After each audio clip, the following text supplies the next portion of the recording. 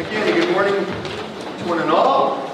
It's great to see you all on this joyous day that our Lord has blessed us with unto His glory. In the name of the Father, and of the Son, and of the Holy Spirit. Amen. So, my brothers and sisters in Christ, there's the story of this man who, when he was in his late teens, started dabbling in drugs. And he became addicted. And for his entire life, he was walking this journey of addiction. And every time somebody went and said to him, "Pedimu, my son, you can heal from this," you know what his response was? Padrimu, I've lived like this for so long. I like it. I don't want to change. I'm too scared. I don't know what it's like living without my crutch. And every time we would go to this person and approach this person and say to this person and invite this person to lead and walk a journey of healing, his answer would always be the same. No, thank you. I like my crutch. I'm going to stay the way I am. Unfortunately, when this young person died in his early 50s, actually, he probably died when he was 20. And he was buried when he was 50, right? No. Right? It's really sad, right? So why do I share this story with you today, my brothers in Christ? Because of the gospel reading. Here was this man who was suffering from addiction. His life was literally in a state of paralysis his entire life. He couldn't grow, he couldn't heal simply because he didn't want to. And he was in the state of paralysis. And who knows, maybe his friends and his family helped him stay in this area of paralysis, right? But here was this man, this paralytic man in today's gospel lesson. And he wanted to be healed. He wanted to be healed of his paralysis. Think about just for a moment, about how scary that must have been for him. Probably paralyzed for many, many years of his life. He probably depended on his 4 friends and his family to take care of him. Think how scary it would have been for him to walk a journey of healing and to pick up his pallet and to go home as Christ asked him and told him to do after he healed him. But he wanted to be healed because more than anything else, he wanted to be close to Christ. And he wanted our Lord and Savior Jesus Christ in his life. So what do the 4 friends do? What do the 4 friends do? Here's this man on this pallet. Where'd they take him? Remember that we just read the gospel? The 4 friends picked up the pallet that their paralyzed friend was on, and they took him to where? The house of Jesus, right? And Jesus was at home, and he was preaching. The house was full of people. You kind of sense a little bit of excitement in the gospel there. The house was packed with people. People were waiting to hear Jesus preach, right? They wanted to hear the word of God. And these people who were carrying their friend this paralyzed friend on a pallet, they couldn't get into the house. So what did they do? What does the gospel lesson tell us? They took the man to the roof. They took the man to the roof. And they opened a hole in the roof. And what did they do? They laid the man down at Jesus' feet on the pallet from the roof. Now, you might be thinking, wow, that's pretty incredible. Let me tell you, when I was a kid growing up, and we would visit Greece, our family home in Kouldukis, my family home in Kouldukis had a stairwell on the outside of the house going up to the roof. That's how houses were built back then, right? There was an external stairwell that went from the ground floor up to the roof of the house.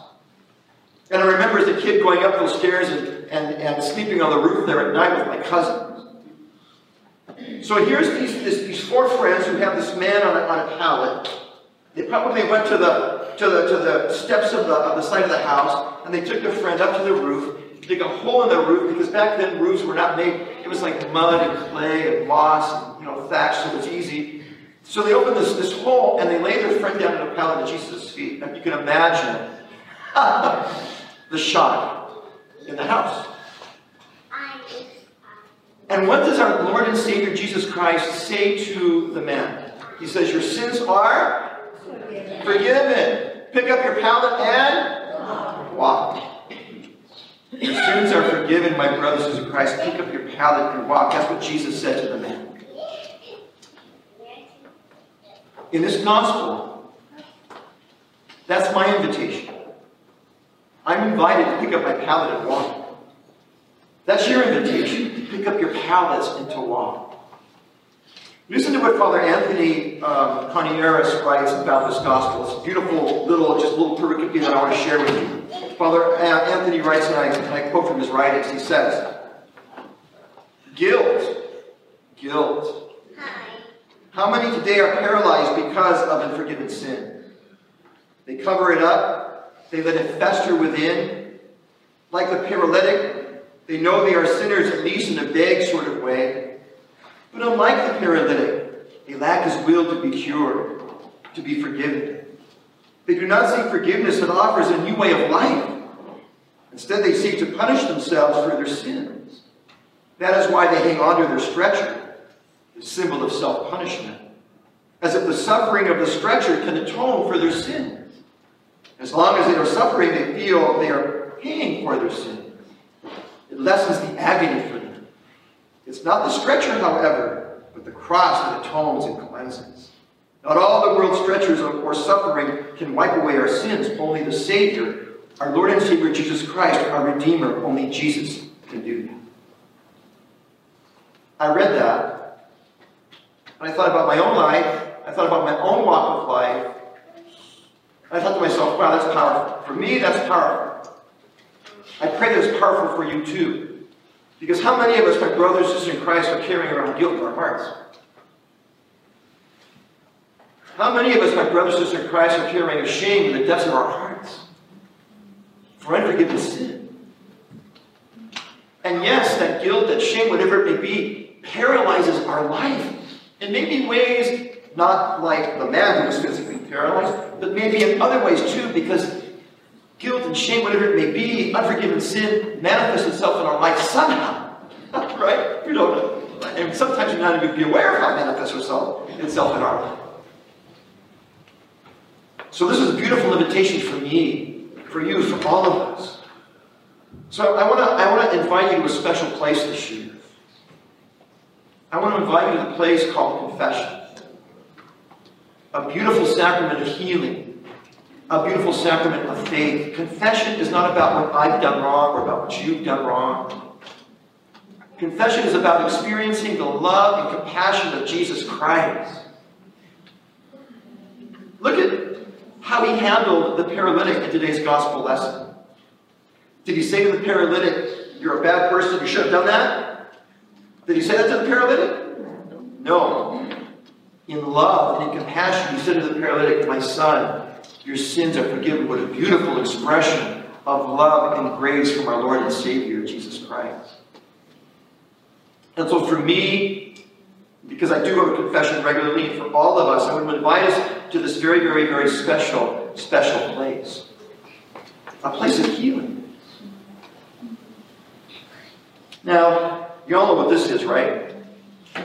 Stole. It's a stole. In other words, the Greek is petrahelion. Petrahelion.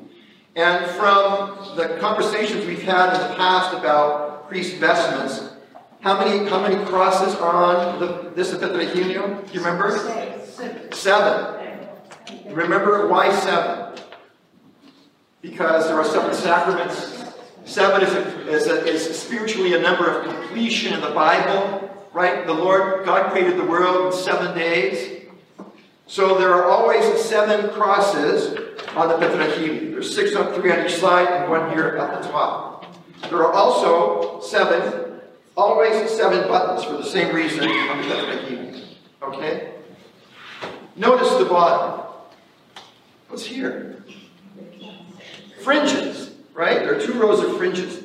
Do you remember what these fringes represent? Your souls. That's exactly right. These fringes on the stoles, every stole has fringes, right? And these fringes represent our souls, right? Your souls. And why are they on this garment that the priest always has to wear when he's celebrating a service? You know why? Because I'm responsible for your souls. And in the end, when all of us go to be with God, I'm going to be a witness for you in the presence of our Lord.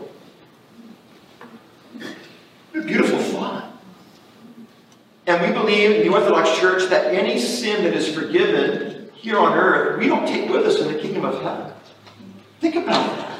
Any sin that we commit here on earth, if we go to confession and the priest puts this stole over our heads and reads a prayer for us, we don't carry that sin into the kingdom of heaven when we go to be with God. So these fringes represent your souls. And they also remind me that I'm going to be witnessing for you at Christ's second coming when we're in the kingdom of God together. What a beautiful, beautiful thought. Remember, my brothers in Christ, confession is not about being bad or being wrong. Confession is about the compassion and grace and love of our Lord and Savior, Jesus Christ. That's what confession is all about. Because let me tell you, and I'm going to leave you with this thought this morning. When I go to confession, and when we as a community, when we go to confession, when the priest puts the stole over your head and reads a prayer for you, it's like Jesus saying to me, to you, to all of us, as he said to the paralytic today, my son, my daughter, your sins are forgiven. Pick up your pallet and walk. And those, for me, are the most beautiful words I can hear in my life. Because I leave confession feeling freer, feeling lighter, feeling healed, feeling joyful in our Lord and Savior, Jesus Christ. So this is our invitation. My invitation, your invitation, my brothers in Christ, to experience the love of God, to experience His grace, to experience His compassion, and to hear the words, my son, my daughter, your sins are forgiven. Pick up your pallet and walk. May our Lord and Savior Jesus Christ bless us all and keep us in His care on this day.